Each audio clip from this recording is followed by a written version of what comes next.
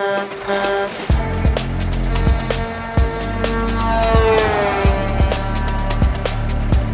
you have a favorite movie with trucks in it, or a trucking-focused movie? Hands down, that's got to be Smokey and the Bandit. Smokey and the Bandit?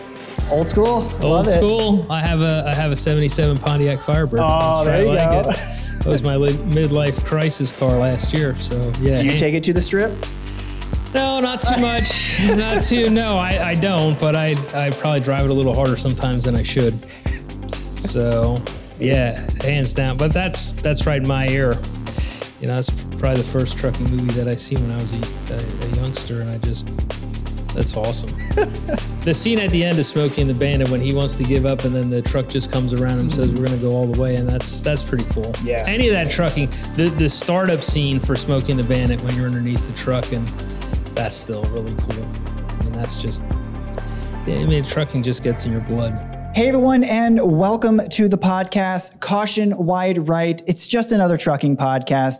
And today I have the president and CEO of Peters Brothers Trucking, Brian Wanner, with me here. And for the last 70 years, Peters Brothers has been hauling freight from livestock in the 1950s to refrigerated freight, loads coast to coast for the last 30, 40 years now.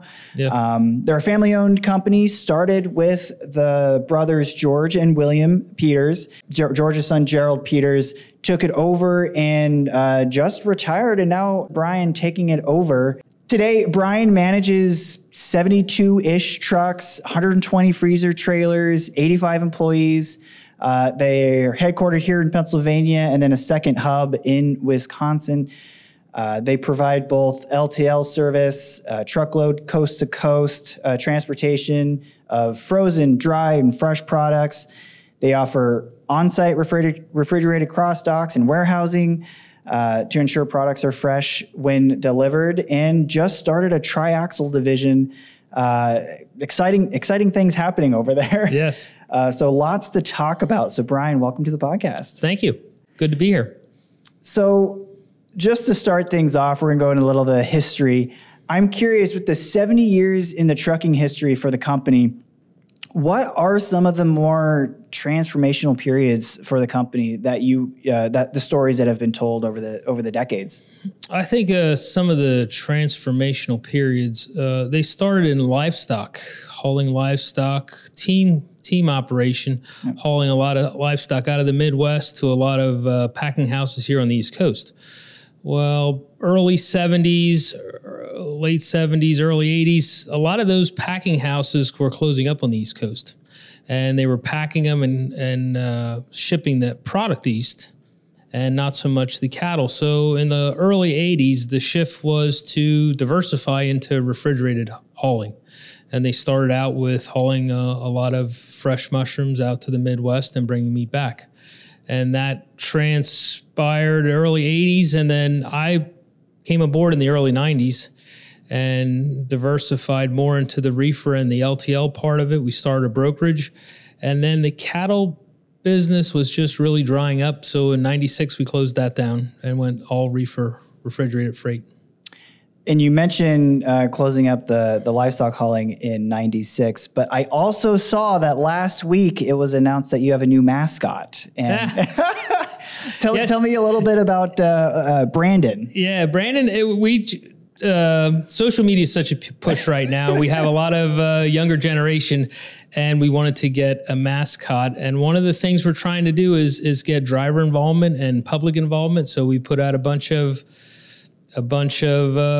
pictures and tried to decide on a mascot, and he was the lucky winner. Brandon the cow. The cow. Is that at a local county fair or something? It's actually my cousin's daughter. She actually has them at our house, and she raises them and shows them at the fair. So I think Brandon's going to get 4-H is the sales in 2 weeks. So he's probably going to go to a new home. But for now, he's enjoying the good lifestyle.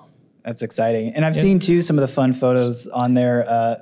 Peters Brothers branding on other racing, what is it? Not drag racing or sprint car or modified. Yeah, we support a couple people that race and, try and support them and advertise. And it's a fun thing. We have a lot of buy-in with that with the employees. Oh, so. For sure.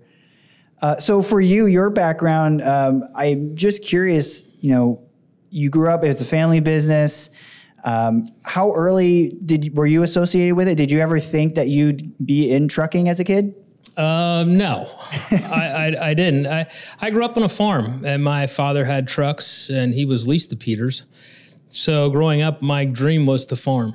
But you get to high school, and you realize this is not going to happen. It's just not profitable enough. And when I was in high school, my senior year, we sold the farm and downsized, and I had to think of another career. And I like driving, so I worked for a local freight company when I was 18 to 21. And then I went on the road for a freight company from 21 to 22. But back then it was like working 3 days a week. Yeah. So I'd work Sunday and Monday, drive for Peters Tuesday, Wednesday, Thursday, and then work Friday, my freight job. And then it was 93.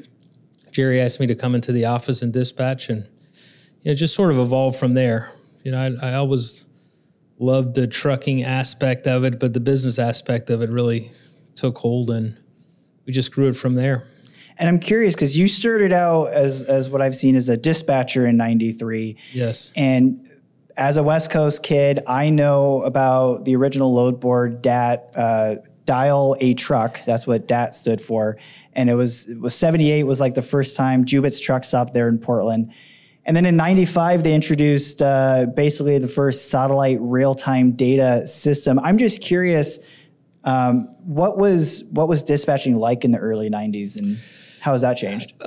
Dispatching, you had to plan ahead a little bit because there was no cell phones. Yeah. That's probably good and bad because now we're attached to the cell phone 24/7. It was, I think, a little more challenging, not as efficient. We used the DAT board. We also used a set of brokers that you get to this area, this is the broker you call. And it was not the variety that we could do today. The costs were less, but the rates were not as high. But you really had to plan ahead because if you dispatched a driver, he wasn't going to call you till he got there. Right. And if you made a mistake, you had to live with it till he got there. So I think that was the biggest challenge back then.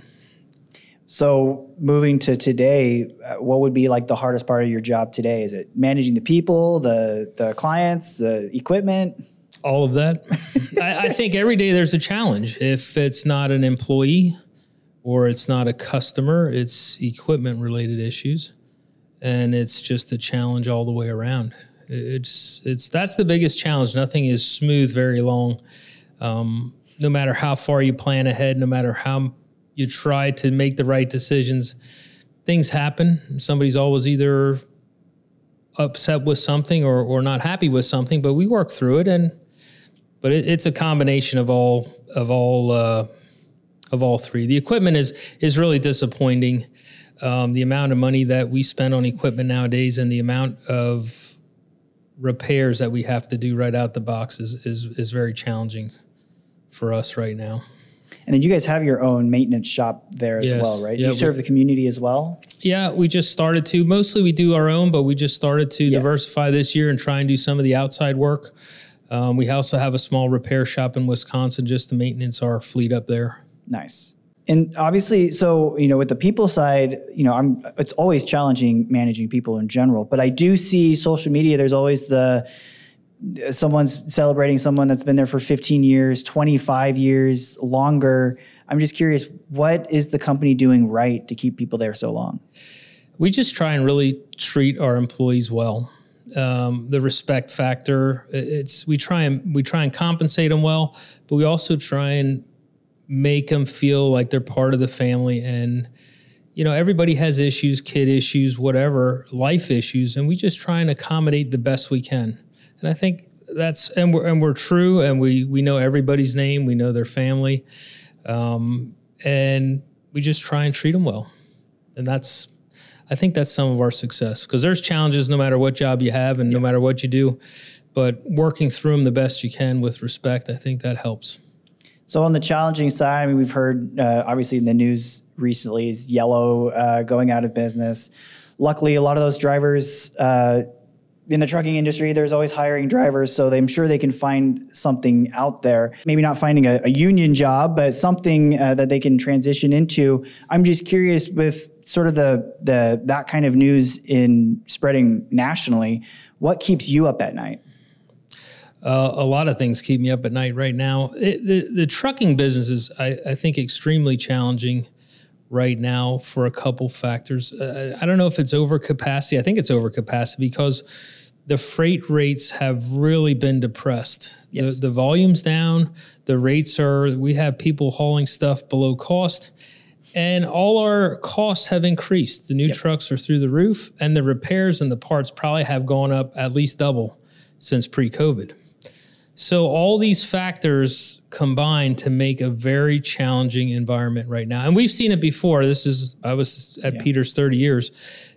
The peaks and the valleys has always been part of this business, but I just think they're getting higher and deeper.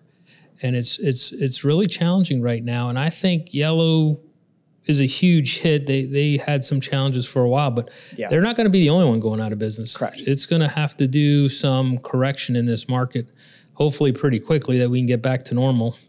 But it's been challenging. Well, I'm curious because 08, 09 was sort of the last freight recession. And I'm just curious, COVID, crazy things happened. Everybody wanted to get in the business because of the rates. And then the used truck market went, everything's expensive now. And then now with the rates going back down, they're not making any money or have way too much costs and can't survive. At least that's the smaller owner ops and things like that. I'm just curious, how does things look from 08 to sort of the freight recession type thing that we're facing today? I think it's similar. The difference I feel right now is our equipment costs are so much higher and the repair costs are so much higher. Yeah. And our labor costs. Everything is so much more expensive on the expense side.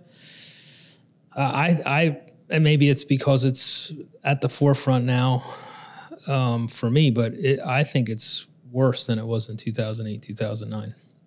So a lot of these guys bought new trucks and used trucks that were very expensive.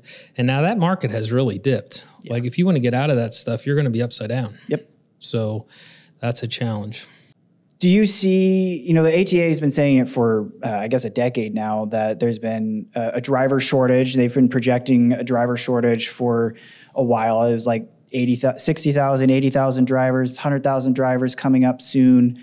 Is what they're saying. Do you believe that we are facing a driver shortage with this kind of market that we're in as well, or is it a turnover issue, or is it both?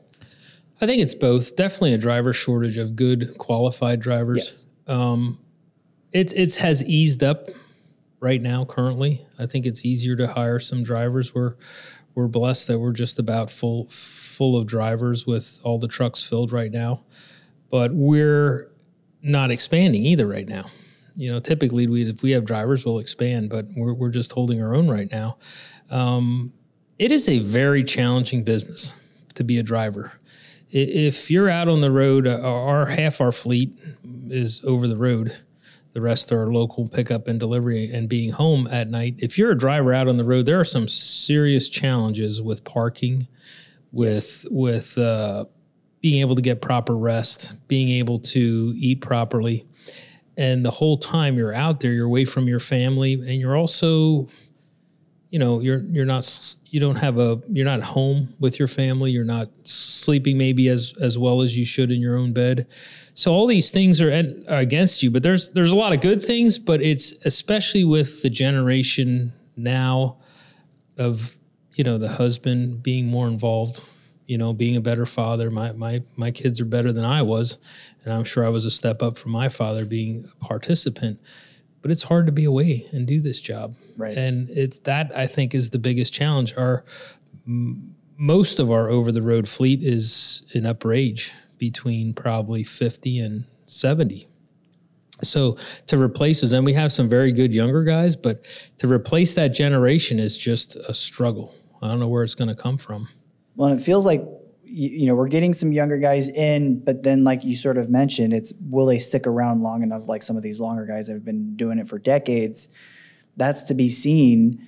Well, I'm curious too, because obviously it's an interesting time, but there's been a lot of announcements at your company adding the triaxle division, expanding cross-docking and warehousing. I'm just curious, how's that growth and expansion side to a degree? How's that working out for you? It's working out well. I think we have to diversify.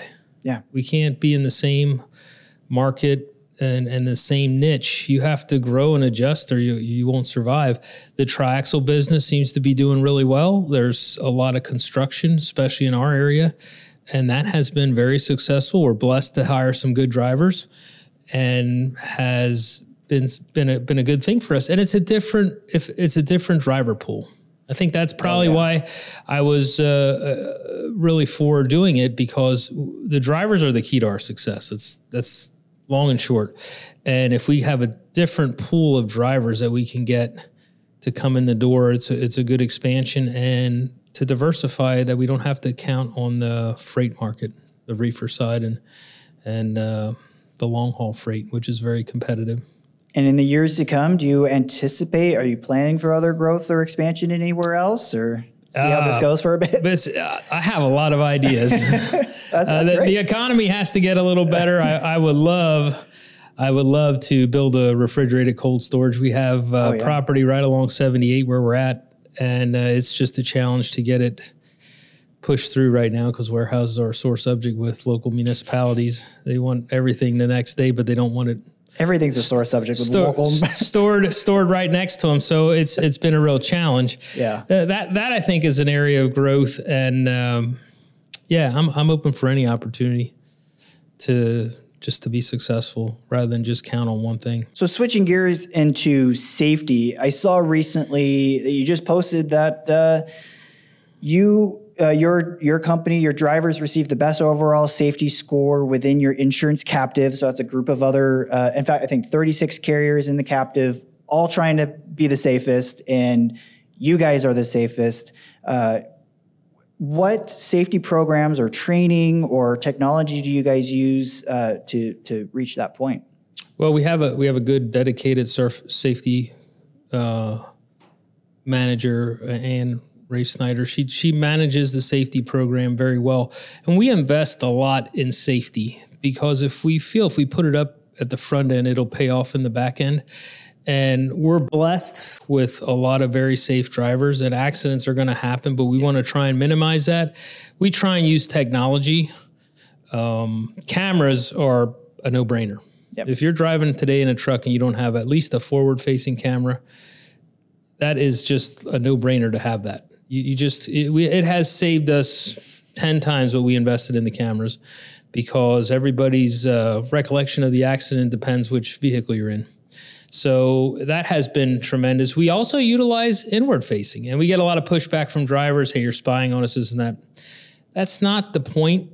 Our point is to improve behavior. We're not going to sit there and ridicule everything you do, but if you're caught, it's only triggered by an incident, or if you have an excessive G-force. If you're not wearing your seatbelt, we're going to tell you about it, because we don't want to report to your family, hey, your loved one lost their life because they weren't wearing a seatbelt. That's the worst thing in our industry, I think, that you have to deal with if someone gets hurt. So we invest in technology. Everything we order new has all disc brakes. We try and do the stuff at the front end, but the captive has helped us with their safety program and coming out and giving us advice on how to become better. And in the captive, we have a little bit of, I would say, peer pressure to be the best. Right. Is there certain requirements that if a company joins the captive that they have to meet a certain safety tech threshold? Yes. Yep. Yeah. It's called continuous improvement. Okay. So we set a bar of like 80 points. And you have to meet that. If you fall below that, you have to come up with a plan how you're going to do better. And we also there's probably 8 different categories. The bottom 10% are always going to be on the list, and there's always going to be the bottom, but hey, what can we do better? Yeah. And in a captive setting for us, it's very open. We go to these meetings and we know all the owners, and we talk about what can we do better? What's working for you in hiring and recruiting? What's working for you in safety? So we're very open with ideas on safety, because if your partners are successful, you will be too. And that's the huge benefit of the captive. Oh, yeah. Networking in general is always a huge benefit. For those that might not know, insurance captives, you want to do a quick rundown of a captive versus... Yeah, well, we're in a homogeneous captive, which is all trucking companies. So we get like-minded trucking carriers, similar size. We try and stay with non-haz and not not so many dump trucks or stuff, but we have some dump truck carriers, very successful, very good. And we all join together. We own our own insurance company. We put the risk with a reinsurer. They'll take, we have the bottom couple $100,000 on each accident within the group, and then we pass that risk on to a reinsurer. And then we have a captive manager that manages the group and manages the bottom claims. They provide us with safety consulting and claims management. If there's an accident, they help us recuperate if someone hits us. So the captive, but if we do not spend what's in our excess funds and our primary fund, we put up some money right off the bat. I would say it's roughly half the premium. If you're blessed that you don't have any accidents, which is rare, and your partners, you'll get X amount back. And if your partners in the shared layer don't have so many accidents, you'll get some money back. And the money part is a nice touch, but our safety record from now compared to when we joined is night and day. Really? Oh my gosh, yes. We just do things differently. Yeah. Because we have the resources. And working with a captive, you want to do better, and that's their goal. So they'll come out there, you just tell them, here, these are the issues I have. In the traditional market, I always felt, do I want to tell them what issues I have? Because when they're asking, it's at renewal time. And how's my honesty of the issues I'm having going to affect my rate and my premium? And the captive is based on results. Yeah. So the better you do, your premium, you'll get some of your premium back. So hey, we call our safety advisor probably once every other month, say, hey, what do you have on this? What can we do better? Where should we govern our trucks? What's working? What kind of technology should we be looking at? So that's been positive. I'm just curious, if you were to onboard a carrier trying to join your captive, what's that onboarding process or timeline like? What are they looking for, or what's those thresholds they have to meet to join a captive? Well, they have to. They'll come out and get a safety assessment. Yeah, we'll see where you're at. Where is the company at with safety? And they have to meet certain requirements. They can't be in any alerts, and they have to have a relatively safe company and definitely focus on safety. But the key to joining a captive is you have to buy in to participate, and you have to want to get better. And because you're very beholden to your partner's success. Your success is dependent on your partner's success. So we want to have people that want to do well with their safety. And it doesn't have to be perfect. We have people coming in with scores of 70, and in a year or two, they're up in the 90s. Because they have the resources now. Nice. And we're just looking for good partners that want to do well and want to better their safety score. Is there any kind of relations that you guys have as well? Like when a claim pops up, does the captive help with the claim process at all? Or? Oh, yeah. No, 100%. We have a specific claim person that we deal with 100% on all the claims. Yep. And she walks us through, and if it's our fault, she'll help with all those steps. If it's somebody else's fault, she'll help us subrogate. And same as workers' comp. We have workers' comp through the captive. They help us, manage the claims, help us get them to the right doctor, make sure the bills are correct, and they manage the bills. In an accident, if there's health bills, they'll go through and make sure they're billed correctly. And you have a dedicated person that you talk to. I think one of the big things too, being in a captive, is you have control over your claims. Like, hey, do you want to pursue this? Do you want to fight it? Do you want to? Yeah. Do you want to settle? In the traditional market, they say, hey, this is not your money. We're going to settle, and you don't have a choice. Where here you have a little bit of say. They'll advise you, hey, this is the best financial move here, whether it's right or wrong. but it might be the best financial move to settle. But you have control and you're in on every claim. They don't do anything without your approval. And if someone, what fleet size do you tend to see? I know you're saying it's relatively similar fleet size. Maybe that's 50. If a fleet had 20, could they potentially be at a level to get into a captive? There's our smaller captives. There's several. Our captive is probably 50 to 200 trucks, but there's smaller captives because there's a lot of, you got to put collateral up in the beginning. Right, exactly. And there's some requirements that it's a challenge for a smaller fleet to have a dedicated safety personnel and stuff like that. But there's 20 would definitely, I think, be able to find a good captive. So let's transition over to vehicle turnover. One of the reasons why I wanted to bring you on too was a lawsuit that suing the Pennsylvania government on the California CARB emissions, the trucking emissions. Before we touch on some of that, I know I see a lot of really cool trucks being posted of, hey, this truck joined our fleet. They're different colors, sometimes different types. I'm just curious, what's your favorite truck right now joining the fleet or on the fleet? We got some, we run predominantly Freightliner and Kenworth, and they're both very nice. They're very similar. They have a lot of good features. Both are about the same. I love the new trucks.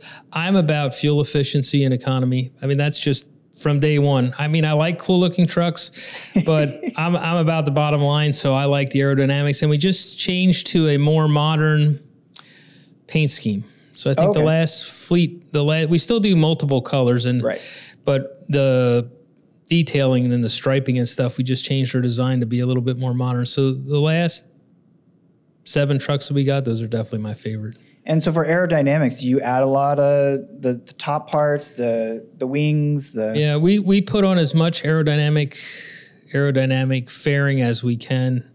We draw the line at the covers over the wheels, but beyond that, there's fairing down to the ground. There's fairings right up to the wheels in the back, skirts underneath the trailers. Have you been able to get drivers to get 10 miles per gallon? Or there's some MTU they do. Yeah. We have some that consistently can do 8.5, 9. Yep. Ah. And then that's a lot of that speed. We pay a fuel bonus for, we have a graduated scale, and it all depends on the driver. If the speed they're going and taking off and, slowing down. We have some excellent guys that can really make some money with the fuel. And when they make money, we're saving money. So we're happy to pay it. That's a good thing. That's where it's at. That's where you're going to save the most fuel is the person's 100%. What's in their head and what's on their 100%. But the technology today and the trucks that we have are really, it makes it a lot easier to get that done. Yeah. So with vehicle turnover, I believe one article I've seen recently that Peter Brothers replaces about 13 trucks each year. And I know that, and I think each truck on average does about 120,000 miles annually.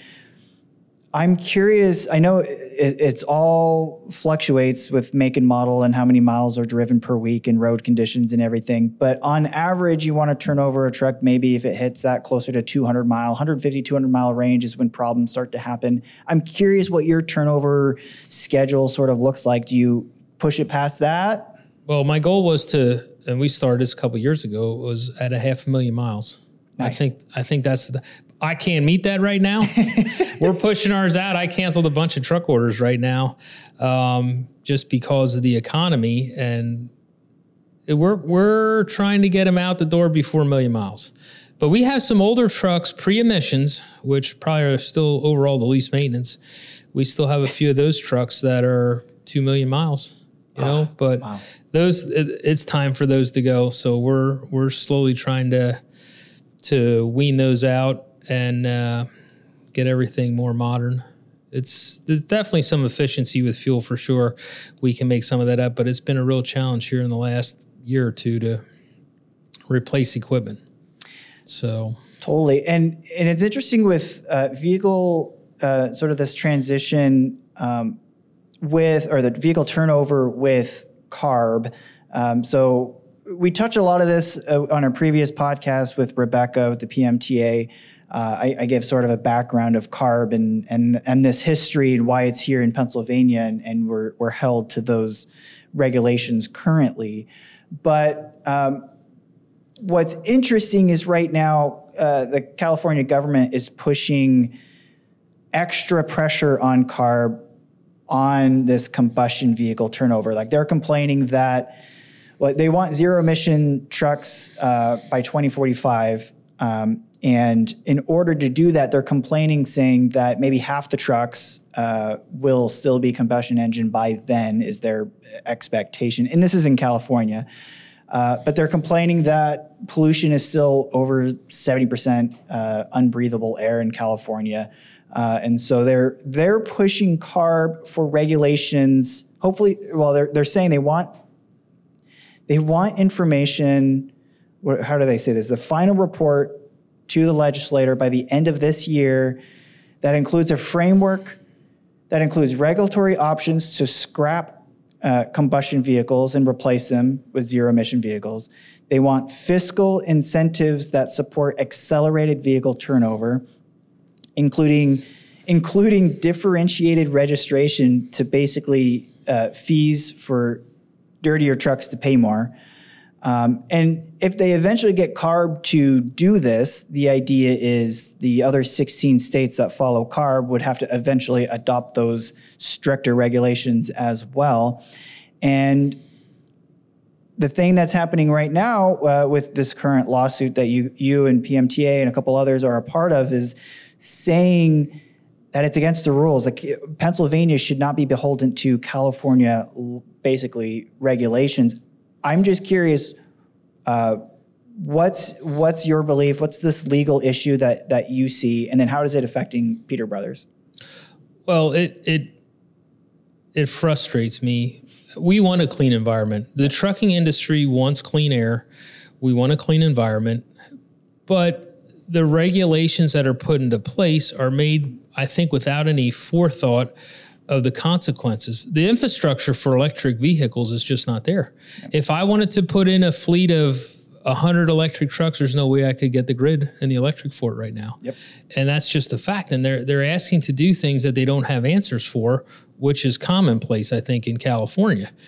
But for us to delegate our rulemaking authority to California without any of the legislators to have a say or any of the residents of Pennsylvania to have a say, that just doesn't make any sense. Why would you do that? Yeah. We don't have the same conditions in California, nor would we want to. Why would we give our right to make decisions for our own state to California? If it's a federal rule, we don't have a choice, but at least everybody follows the same rules. If they make it for us in 16 states, California included, it puts Peters Brothers and any trucking company in those areas at a real disadvantage. We're competing with trucks that can get sold in Ohio and drive through this state, yep. Trucks that can get sold in Texas at a cheaper cost. They're still coming through this state, burning the same air, putting the same exhaust out as we do, but now we're held to a higher standard, and it's just unfair. It's just unfair, and I think you just cannot sit down and always take what they give you. Sometimes you have to push back. I mean, it's common sense just says this is just cut and dry. It should never happen. Well, and touch on like the warranty piece. I mean, obviously the truck manufacturer or the truck sellers in our state are also competing with out of state. Talk about how like the warranties and those kind of pieces affect it too. Right. So they're forcing you to buy warranty on the emissions. And I don't know how they can force anybody to buy a product that they don't want. Right. I mean, there's no control. They could, I'm not saying they would. The manufacturers say, hey, the warranty's 3 times what it should be. But that's for the states in this CARB law, Pennsylvania included. So why would I buy a truck here in Pennsylvania? I have a good relationship with the dealers and I want to buy trucks here. I want to be local. But why wouldn't I just go to Wisconsin and my other terminal, buy all the trucks there and just license them here and bring them in? There's nothing to stop me from doing that. Right. And why wouldn't I? And I'm not saying that warranty is a bad thing. I don't buy warranty. I think with these new emissions trucks, I'm going to look at it a little harder and maybe do that. But don't force me to do something I don't want to. And there's no benefit. At the end of the day, if the emissions doesn't work, the truck doesn't move. Right. There's no way to get, so the warranty piece doesn't have anything to do with it. You have to get it fixed if you want to drive it.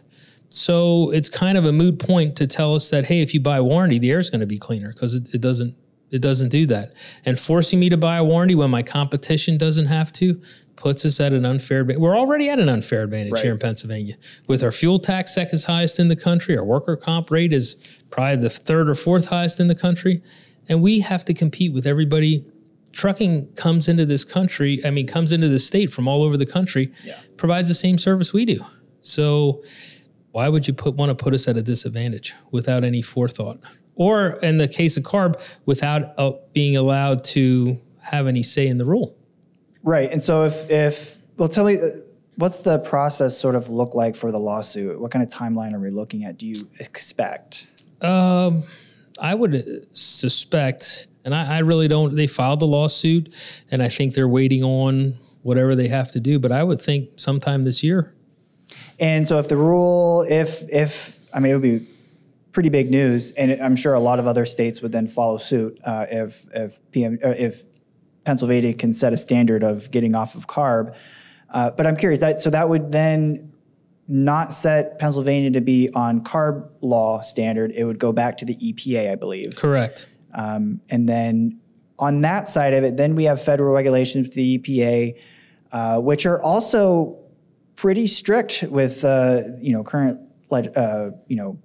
people in the White House right now and things like that. I'm curious, are there thoughts or ways working with PMTA or others on fighting EPA regulations as well? Yeah, I think we all voice our opinion with the EPA. The ATA does. I know PMTA works with the ATA and try and voice our opinion to have common sense emission regulations. Right.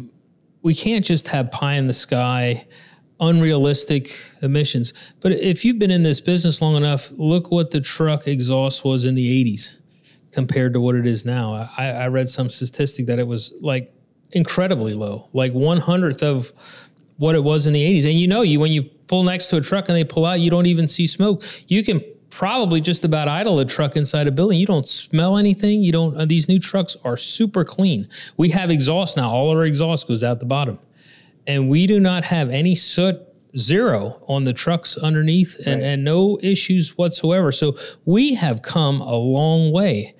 If we just continue down a path of sensible emissions and let technology catch up, we'll be in pretty good shape. But we can't force the industry to go electric and then have to have coal burning plants or fossil fuel burning plants making the electricity and polluting on one end, and then forcing the trucking industry to take the heat on the pricing and the cost to be clean. Totally. Elon with Tesla's even said that the electric grid needs to grow 3x just to be able to support this EV transition anyway in 10, 20, 30 years.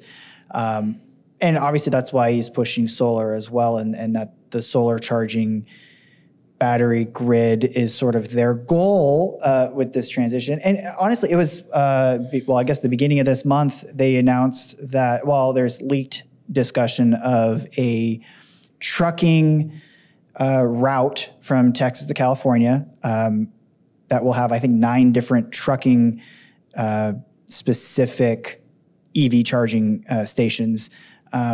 So it's like there's not even that yet out across the country. So long haul, it's going to be a long time. Right. So it makes sense slowing it down. On the flip side, you mentioned vehicle maintenance and miles per gallon are key to the way you look at it. I'm curious, does EV still sort of scratch that itch of there's not an engine to have to deal with, it's just the motors and stuff, and then potentially charging and the gas mileage is much cheaper? I think there's a lot of potential. I like the idea of EV if the technology matches it. I'm always open for new technology and better things. We looked at natural gas and there for a while. I thought I was going to try that, but that was a little bit challenging. I think the EV has its challenges though with the batteries and the weight. Yep. And then what do you do with, what's not talked about is what do you do with the old batteries if you can't recycle them? And what about all the materials that go into it that are toxic? We don't talk about that. I think that's part of the environmental picture that's not talked about and should be. But new technology, I think if we just continue on a path to strive to be better, in a fiscally sound path that we can all absorb a little at a time and make things better, and technology changes every year. We get more technological advanced, the batteries get better, it'll come. But the challenge for right now, just to force everybody, say, hey, this is great, let's put everybody on electric without a way of actually doing it. Right. They just don't think of the end result. They don't think it through sometimes. It's not just buying an EV truck, then you have to buy a charger at your facility. Correct. Or more than one, which costs $100 to hundreds of thousands of dollars, I believe. And yeah, like again, it's pretty early still, but it's much further ahead than say hydrogen. But what's your thoughts on hydrogen? Because that's sort of the other goal is for long haul trucking. That seems hydrogen fuel cell is that other piece. Have you been following that as well at all? Not as much. I've heard about it, and I think it's just a little too new to be. It's too new for sure. Yeah. To be a serious contender, but that's my point of taking this at a reasonable speed and letting technology catch up. It is impressive to see where we've come, and that's naturally going to go further anyway. But it's interesting, that whole transition, and it's coming. The other technology that's out there, what's some of the other technology that you're either looking forward to, or you're saying like, oh my gosh, please no? Automatic trucks, automation. Automatic trucks is a Convoy. I don't know if that's another. It's automatic trucks are here, and that's a huge thing. It's amazing. We have a lot of old time truckers and old school truckers, and we have bought nothing but automatic trucks for the last 5 years, and now to get somebody out of an automatic truck and put them back in a manual truck, even the older generation, it's like, forget it. They don't want nothing to do with it. They want these automatics, and it takes some of the thinking out. I look at automatic trucks as, hey, the driver has enough just to watch what he's doing and driving safe. You don't have to worry about shifting. And that was one of the big goals for me to switch to automatics. That's a good thing. Technology-wise, whatever they're coming up with that's, can make the truck safer. The autonomous thing, I just cannot get my head around the autonomous trucking piece. I think we have autonomous trucking right now. It's called trains. You can load them on, and they follow each other to California, and then you pick them up and deliver them. So and there's someone still in the train, usually for inspection or something. That's the thing with autonomous trucking is I don't get is, okay, maybe you can make the vehicle go from destination A to B, but if it has to pull over on the side of the road for a maintenance breakdown, if it has to, does it do its own pre-trip inspection, post-trip inspection? And just like with anything else, the insurance industry rules the trucking world and what we can and can't do. And I just cannot get my head around an insurance company insuring a truck without a driver. Yeah. I mean, I think that's a pretty big leap. So we'll see. I think that's a little farther down the road than what we're thinking. I agree. And especially in the trucking industry. And, even if it's regional, even if they're doing it on the highway for a while, and then a driver jumps in later, or there's always going to be a driver in the truck. I don't know. Whatever that's going to look like, it's interesting to watch happen. But the future of trucking now, and I'm curious on that side of it too. Do you see it potentially something like that? There's more and more need for truckers to deliver loads, the more and more need to move freight. It's always growing. It wouldn't replace drivers necessarily either. It's just taking a piece of it, and drivers might have to shift. Yeah, I agree. I don't think it's going to cut down the need for drivers. And if it cuts down the need for drivers, it might increase the need for a driver sitting in an office somewhere driving the truck, or at least monitoring it. So I don't know what the impact of that's going to be. It's an interesting piece. If Brothers Trucking was looking to hire, I know you're looking pretty good right now, but if you're looking to hire, why should a driver work for Peters Brothers? Oh, that's a good question. We're still a family-owned company, and we still try and give the drivers work-life balance to the best we can. Over-the-road trucking is still over-the-road trucking. You still got to be away from home, and we focus on safety. We want to be safe. We genuinely care about the drivers, and we try and have modern, up-to-date equipment so you're not broke down on the road. We spend a lot of money on maintenance, way more than I think we should on these equipment for as new as it is, but it's just the nature of the beast post-COVID.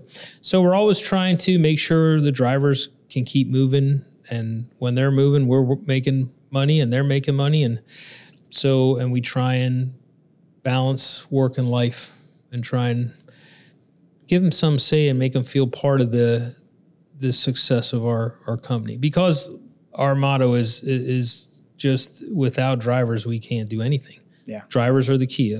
The staff, everybody's important, but the drivers in a trucking company really, really are key to our success. Awesome. Well, thank you, Brian, for joining us today. If you have any questions, want to learn more about Brian, or have questions for Brian or myself, put it in the comments below. I can pass it along. We can try to answer them. If you're looking for a job or looking for more advice, reach out to us as well and check it out. If you want to know more information about the PMTA and the lawsuit, you can check out the other video where we talked to Rebecca Euler on that subject.